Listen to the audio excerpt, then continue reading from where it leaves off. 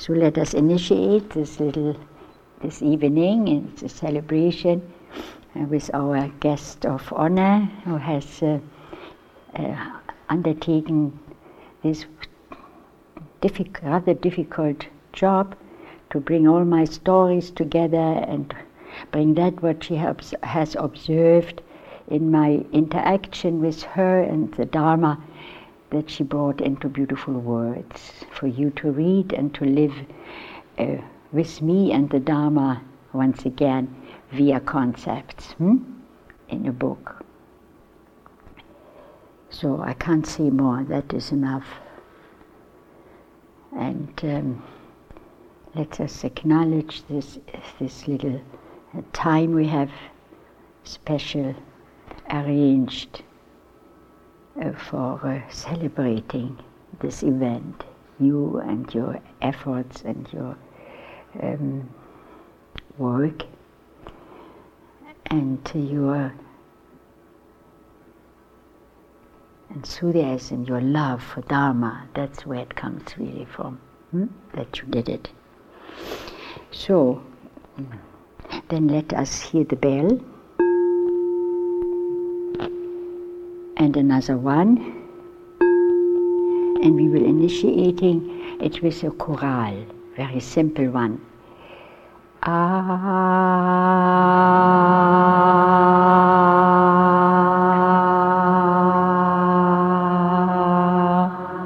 Go down bass.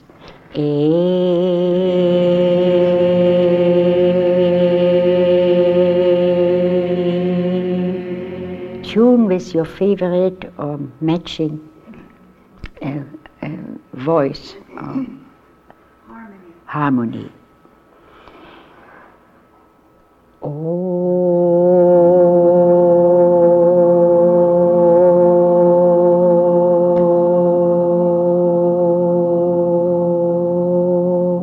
Simply bring the mind there where you are feeling the reverberation, where the life or your rhythm of life is noticed, and where you feel the mind is entering, beginning to penetrate, and creating a deeper harmony and quiet for what is going to be presented.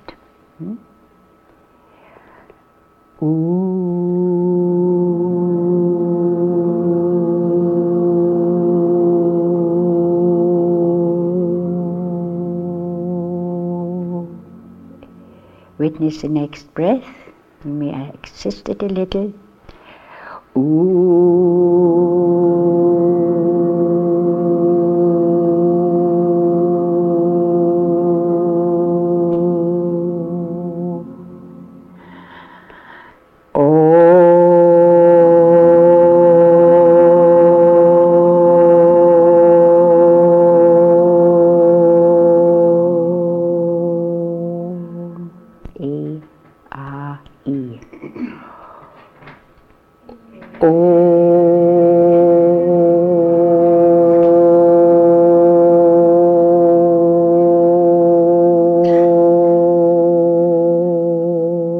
Allow it, just continue.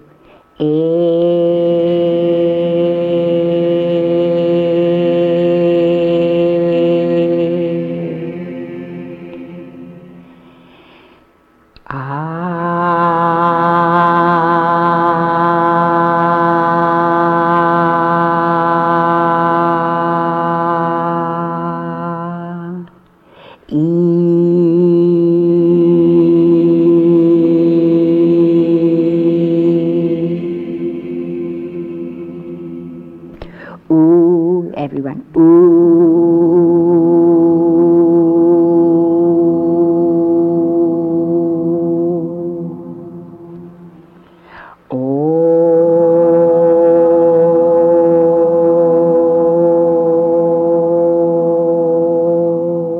relax.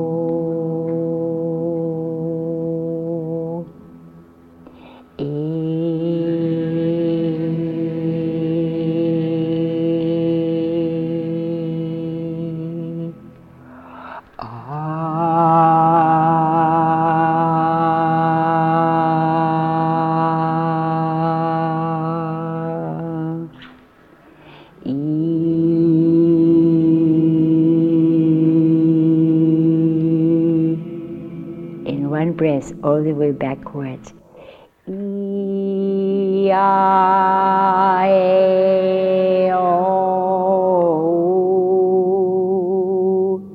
U-O-A-I.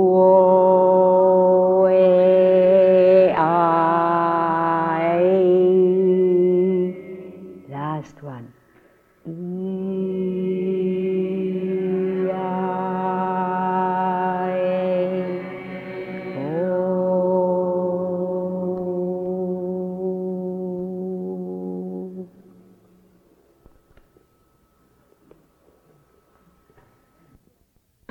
Well, we're both very happy because this was a lot of work. First of all, we both worked very hard. I mean, Ruth and I sat in her house down at Damadena, in Las Vegas house, hour after hour, day after day, and talked to each other. And I asked her questions, some of them very difficult questions, and she answered them, and we went round and round, and that's part of how this book came about. I also interviewed more than 50 other people, her students and colleagues. Trip. What? How about the trip to LA we had to go? Yeah, we went on a trip to LA too, and went to the Zen centers there that she had been part of, Maizumi Roshi and Sasaki Roshi, very great Zen masters, and Ruth was their student, and not just their student, but their supporter when they were starting their Zendos. So we also went to Los Angeles, and many other things had to occur. But what I discovered is that Ruth's life sort of falls into three very rather neat segments. And the third one is the teaching segment, which started really when she was about 50, and that's the one that we're part of. But there were these two other segments that I think it's really important to know about in order to understand how a spiritual teacher comes to be able to have the kind of depth and wisdom that Ruth has. The first part was her growing up in Germany. She was born in 1922 in Germany. That was the Weimar Republic after the First World War. And in fact, she grew up during the Third Reich. Hitler came into power in 1930, wasn't it, or 33? And the war began in 39, and as you know, it was over in 45. So all her growing up was during that very chaotic, difficult period. And then she lived in East Prussia. East Prussia was the northeasternmost part of Germany. And so it was right up against Poland. And then on the other side was the Polish corridor, which was a strip of land controlled by Poland. So essentially, the place where Ruth lived, East Prussia, was sitting by itself out there, surrounded by Polish territory. So it was very vulnerable. And when the Germans lost the war in Russia, everybody came across that border. The German army came across and pushed the civilians ahead of them. The Russian army came across, and the Polish militia were there. And what ensued was pretty horrendous. Also, the Allies were bombing the big German cities into rubble. And during that period of time, Ruth experienced many very, very, very difficult kinds of abuse, near starvation, illness, rape, and so forth. Was in a concentration camp, was kept as a slave by a Russian officer, and this was harrowing material for me to learn about and to work on. I had to do a lot of research into the Third Reich and the war, but I also had to come to terms with and try to understand those experiences which I haven't had, and how does one survive them? How did Ruth survive them? And so we talked at great length about that, and in the book itself I try to come to grips with it from more our perspective as 21st century privileged Americans. How can we come to grips with and understand that life that Ruth was living then? And part of her capacity to survive was her spirituality. And she could go deeply inside herself. She could also, this great love of life that you've been experiencing for a week, was there in her. She grew up on a farm, and she loved life. She loved all beings. And so that also helped her survive everything that happened to her. She would get up and start to walk again. She never said, I want to die. I can't. She always said, I want to live. So there are great lessons here about survival. And then there was another incident when she went back into East. Is it okay if I just tell your story? Is that all right?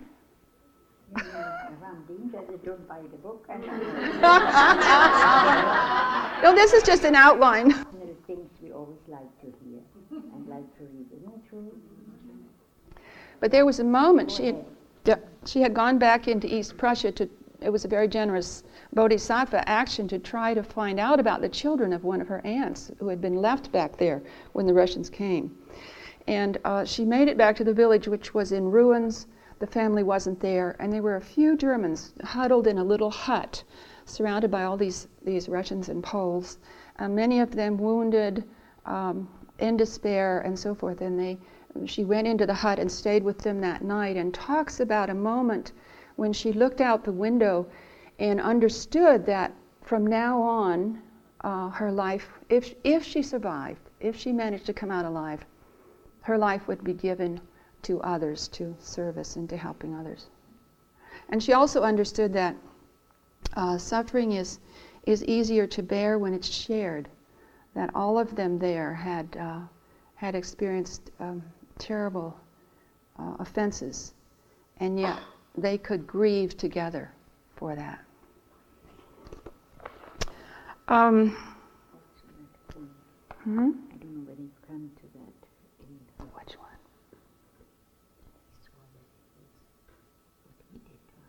Ah, yes. And in the abuse that was done to Ruth also, I would say to her, how could you not become bitter? How could you not feel great hatred for these Russians and these Poles who were misusing you sexually, who were starving you, who were abusing you? And she said that she had an understanding, even in the midst of that, and we're talking maybe 22, 23 years old, right?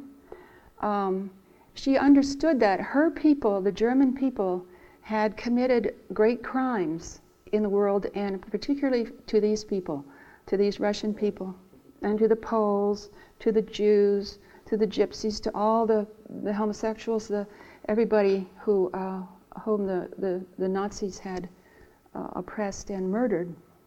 And she understood that the rapes and the abuse was being perpetrated upon her as revenge for that, and in a sense she had an impersonal position. She didn't take it personally. She didn't say, oh, it's me, it's because I'm bad and so forth. This has happened.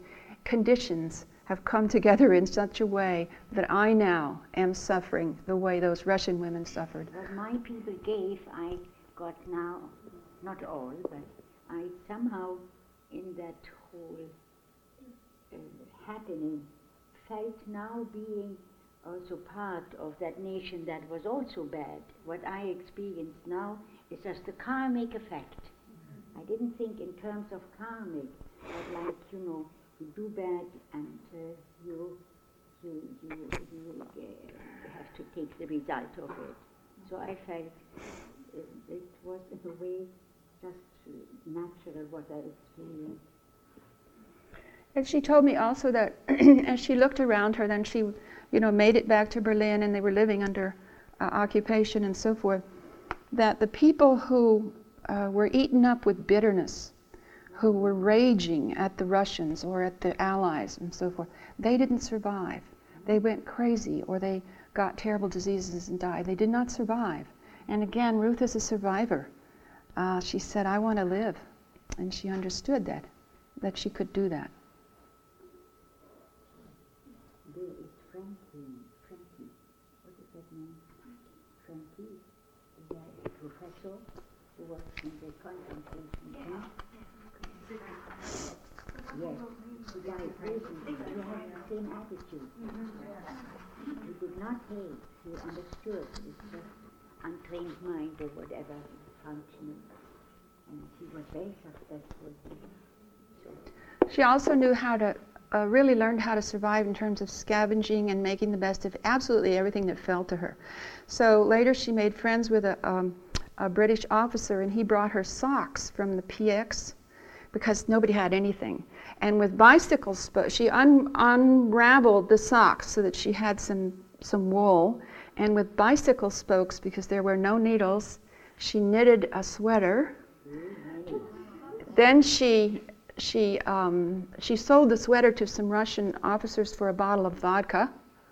Then she took the vodka and she walked 12 miles out into the countryside, and she traded the vodka to a farmer for a bag of flour. Oh, and what, 50 pounds? 50 pounds of flour, brought it back, and they then could have bread to eat. Story after story of this kind of the will to survive and the imagination, creativity to find a way to do it. You know, and I'm sitting there listening, I'm thinking, whoa, would I have done that? I don't know, but she did. I would have, I don't know. So that's the first, Is it okay to ask a question, Ruth? Yeah. You talk a little bit about your early spiritual life. Could you make a comment? Oh, yeah. Well, I had the Lord. I prayed. And in some really intense moments, I would make promises. Promises to be good girl. I made good contract with him. I forgot about it, and I saw that I'm doing it. So it was very deep. I didn't need to follow that rule at that time, And I understand it now. It was just the one-pointedness you get, you know, and the intensity in kind of unifying you with that higher power and trusting it, and it's okay, and cooperating with it, and allowing your mind not to rush into anger and hatred and reaction. And like Ramdas said, we have to say, yeah, this too. And another time, this too. That is how he explains survival in intense, uncomfortable situation. Without that, I could analyze it as I can do now. But that is kind of was a little natural. You hear what my teacher said when I parted. He said, I can't do this and I can't do the discourses. He said, don't worry, let this be your best friend. He said, you are natural, you're natural. And you will figure it out with your kind of little bit access to your better nature. We all have it, I said it the other day. Also in this little village where she lived, can I tell them about the Golden Mitte? In this little village where she lived, she was known as the Golden Mitte. Mitte. The Golden Center.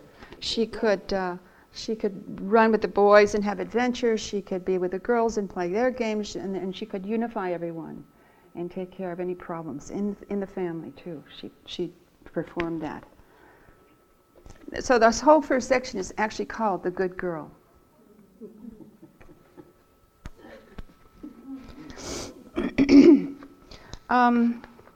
So then I'll just go on to the second part of the life, this amazing, adventurous life. Ruth had the good fortune to come to the United States in 1957, brought here by, sponsored by someone who had been sending care packages to her in Germany, to her family. I somehow feel something in retrospect, what you said always, I am born in that little village, which is true. There were about, I think, 40, 45 or 50 children from the whole village. I wasn't exactly raised on a farm.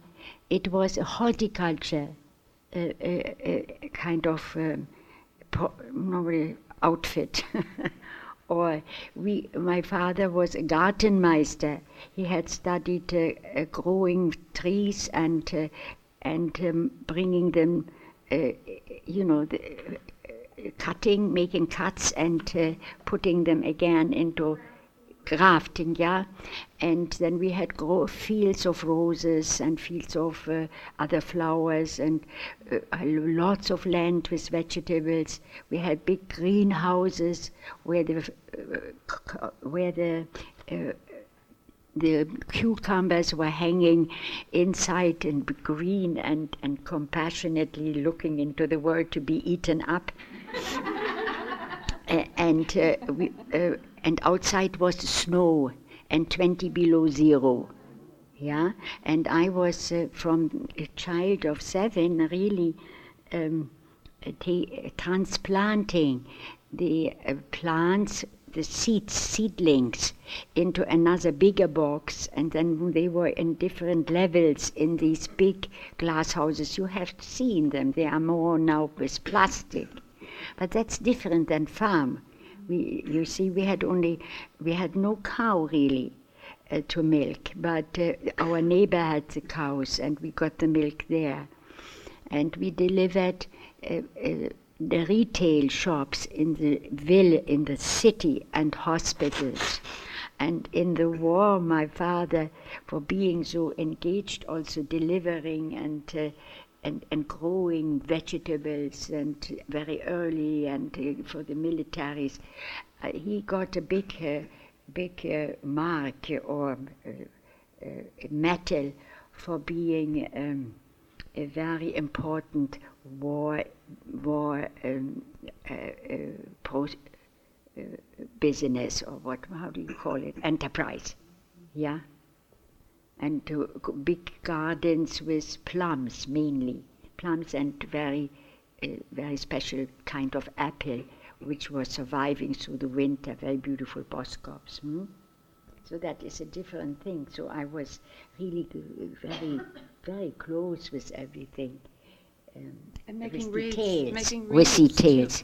Making wreaths. Oh yeah, and my mom, well, she was a designer when she was sewing and making the patterns. She did sew without patterns. I was 21 when we would receive a ready-made dress.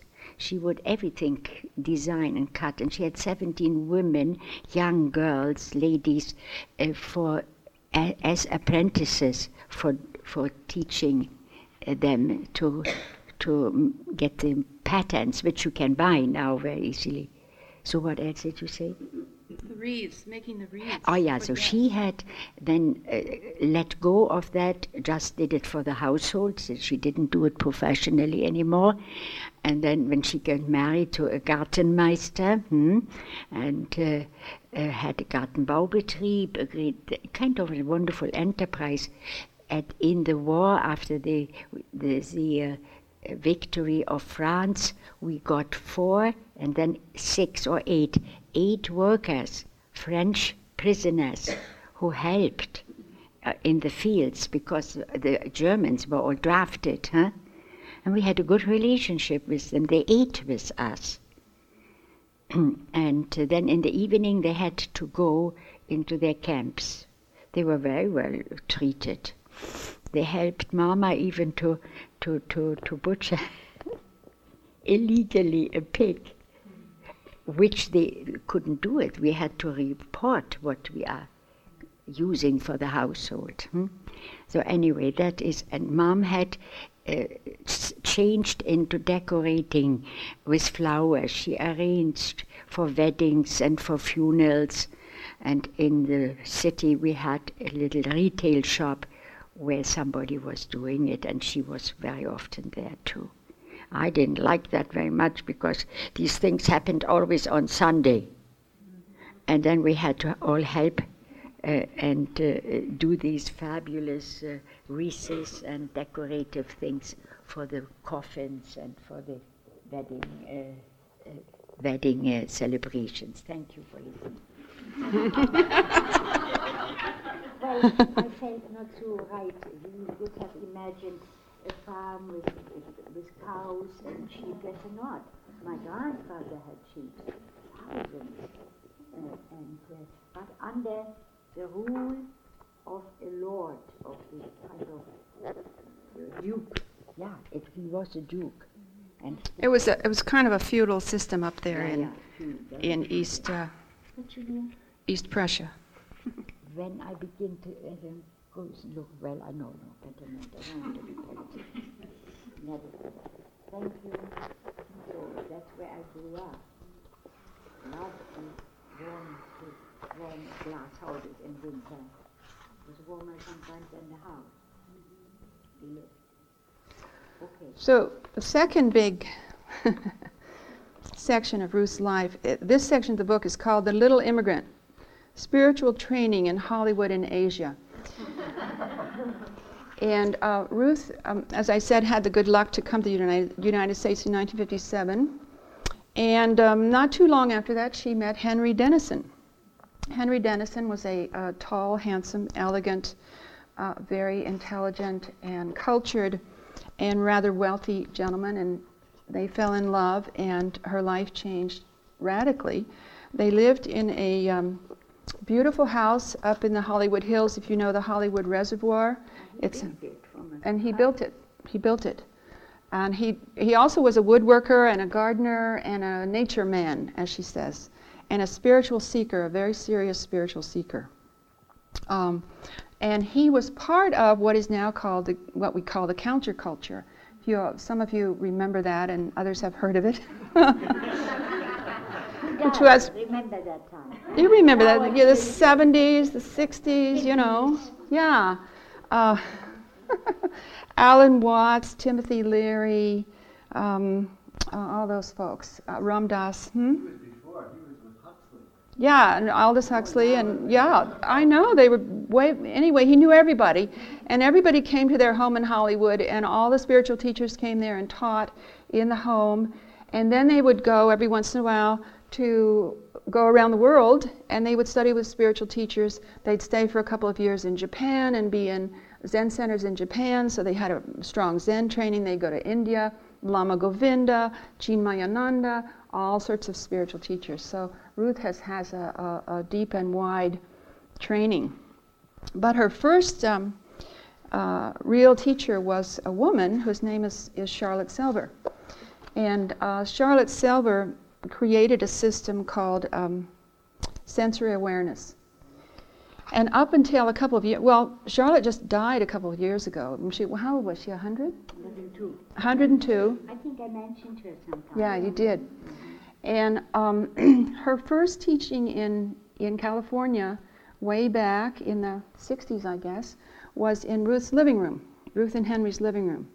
So Ruth was there cooking the food and plumping the pillows and making sure that everyone was, she was not then a spiritual teacher, and making sure everyone was comfortable. And here was Charlotte teaching this sensory awareness, and Ruth completely got it, because she was so based in her body already. Naturally, she was gifted in being aware of her body. And then here was Charlotte, who had a whole system to train you to deepen that awareness. She just took to it. And that was her first training. Though Charlotte Selver never thought of it as spiritual training. But Ruth took it that next step. So that was the first teacher, this big chapter about her. And then the second teacher, Henry decided he wanted to go off to Burma to study with Mahasi Sayadaw. And Ruth wasn't that thrilled about it. He had been a Vedanta monk for 7 years before that, and she was afraid he'd get with Mahasi Sayadaw, who was a monk, and he would decide to be a monk again, and then they couldn't be together. So she really didn't like that idea. But he insisted, so they went off to Burma. They went to the center for Mahasi Sayadaw. But because Ruth's back was hurting her so bad, they couldn't stay there, because it was just a piece of wood that you slept on. So they heard that the beds were a little better over across town in Rangoon, over there with Uba Khin. So they went over to Uba Khin's place. And Uba Khin was a lay person. He was not he was a layman. So he accepted them. Uba Khin was as I said, a layman. He was a deep, deep spiritual teacher, and he was a government official. He was all of these things. So he was very much in the world, which was just right for Ruth too, who's always in the world. So they kind of settled in, and Henry really was very intent upon getting it. He was going to get it. He's going to get it. You know how we do? We really think it's going to happen. We want it to happen. And Ruth was resisting. She thought, why do I want it? Could be because Uba Khin was talking about paying attention to the body and teaching them to sweep through the body. And then she was saying, oh, why do I want to do this, Charlotte Selber? I've already done it. I already know how to do this. Why? And so she was resisting, and he was trying to teach her, and she was resisting. And here was Henry trying to get it. And, and so finally, as she says, one day it occurred to her that maybe this guy, this Burmese man, had something to teach her. So she thought, oh, okay, well, I'll stop resisting. I'll just open up and I'll start paying attention to what he's saying. And then everything just opened and opened and opened and opened and opened. And he challenged me on that. He challenged her on her resistance. Yeah, he confronted her on her resistance, and she decided to give it a try. And pretty soon he had recognized her as someone who was deeply, deeply gifted in this practice and moving forward in it. And then from then on, she would come back to Burma whenever she could, which is really difficult given the political situation there. She would come back whenever she could to study with him, and often when she was in other parts of the world, she would meditate at the same time he was meditating. So she'd stepped into the stream of Vipassana.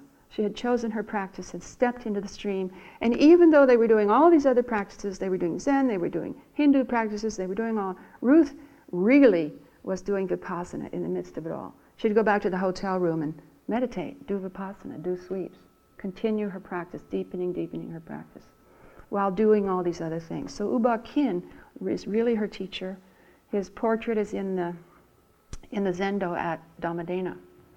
There's more about that.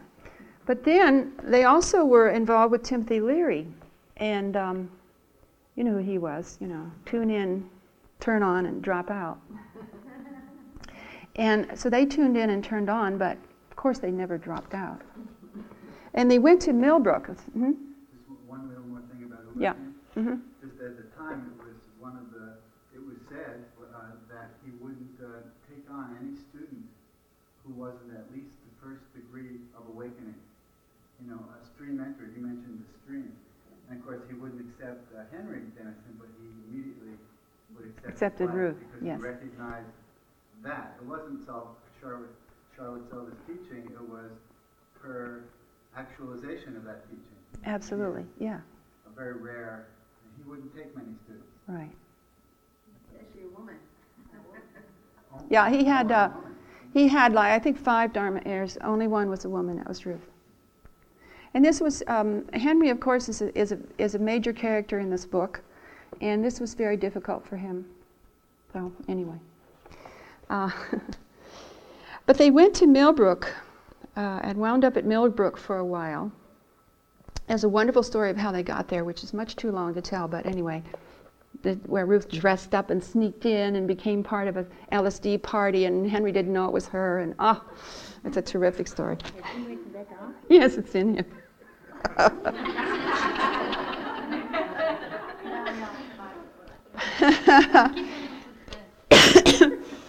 But then everybody settled down, and then they stayed there for some months. And But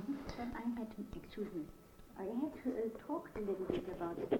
Have you remember that? I called your attention also to a little more positive attitude, and it depended upon the ones who took it. In fact, the man who discovered it was a medical doctor, Sandoz. No, they were the producers of it in Switzerland. And he was experimenting in his office with these things he concocted there. What? I forgot his name. I recently read about that he died. But what I wanted to say is, he at that time So one evening he finished, or was it in the afternoon, probably, and he took his bicycle to go home. You know, doctors drive bicycles in Europe, too, not at that time at least. And he started a little wobbling. And he realized something is happening in his head. And then he refined it a little bit and explored himself. That is important. Before he released it, and he also released it very caringly. Tim Leary had the Sun Dogs material, I know that. So it was a very psychological drug. It didn't have any bad effect like others on your body and ruined, like some, those, I don't know which ones they are, heroin and so on. No, but it had one danger, and in that it would intensify and continue on that state in which you were. So when we took it, there was always a deep meditation before. Also in Millbrook, I became the meditation master there. And every day, one was holding the guard, 24 hours, sitting in a little pavilion, from 12 o'clock at noon to 12 o'clock at noon, 24 hours. And then the community came together with Tim Leary, and we would report to the one who sat would report about the experiences. So it was kind of a very sophisticated enterprise. It wasn't just Lari-Duri-Dari. But there were scenes which were a little bit, because some took it a little secretly and then spaced out, and it was then jumped out of the box, so to speak. It's not always very advisable. So, but I remember one evening, shall I tell you? That's not in the book. I don't think so, darling. I don't know until you... Yeah, all right. Well, then you could... you mentioned already, yeah. No, you mentioned already that I kind of appeared in one of their great meetings. Yes. And in disguise, you know, I had loose things over me, the first layer, and I appeared in there, and they were all kind of floating and in higher regions, and maybe at halfway to first entry of enlightenment and so on. And my husband was sitting he didn't take me to that, I followed. That is the trick. That's why I appeared that evening. They were playing the Perlenspiel from Hermann Hesse. You know Perlen, the beat. The glass bead game. Yeah, they had prepared for that that play in the bowling alley, but this was in a big villa in the Millbrook. What are these big magnates of the movie who owned that? Oh, yeah. Hitchcock. Hitchcock owned Millbrook and gave it to Timothy Leary. Right. Somebody in the Hitchcock Yeah, family. yeah. So I arrived in the airport, took a taxi, and changed quickly, took a motel quickly, changed with kind of like something like this, light, you see, double, took over. I have something underneath here, yeah. Yeah, but there is another layer actually. I have a skirt here, but anyway, and you couldn't see who was underneath. And so my husband sits there in a big rocking chair in a fabulous, elegant terrace, and ladies in floating gowns, and everyone had acid. I knew that. And they were about to go to the performance of that play. They were sitting at his feet, and he looked like, he had many looks. He had looked like Lincoln sometimes, and sometimes like Saint Paul, and sometimes very elegant. Yeah, so he is rocking. And they are sitting out and listening, and he could wonderfully also speak and so on. And now I come.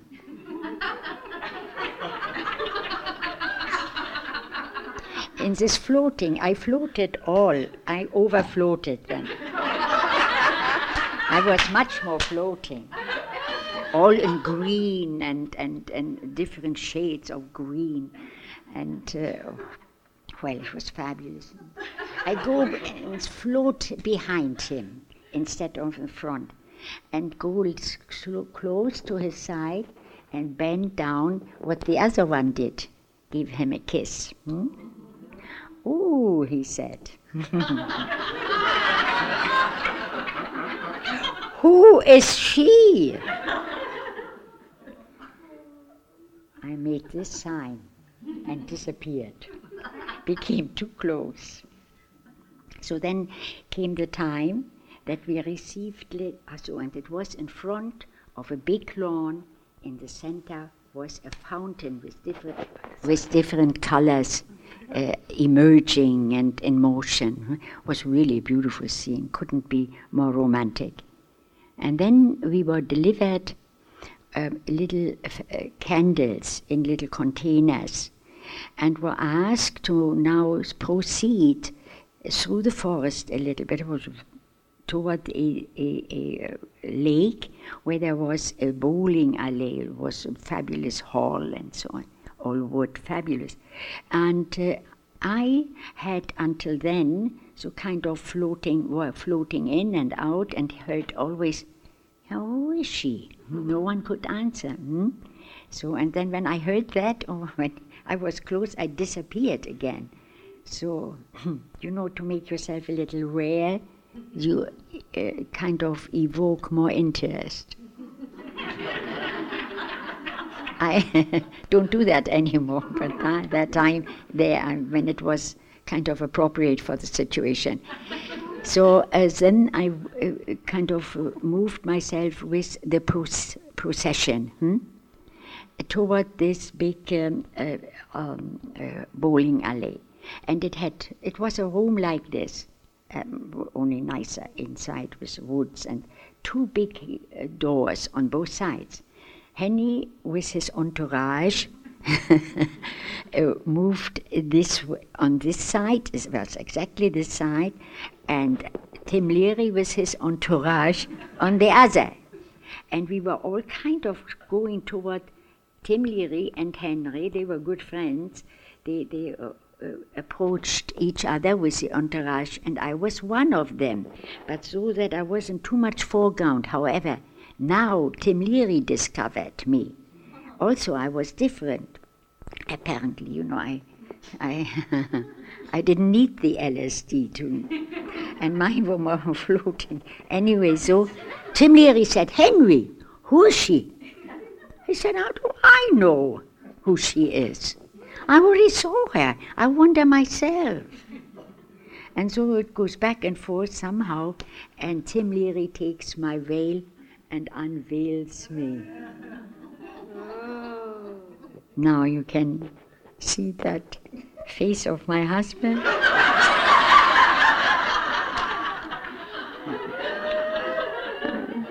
After these little intimate touches.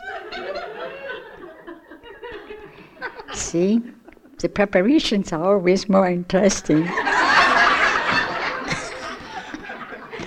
I don't need to tell you more.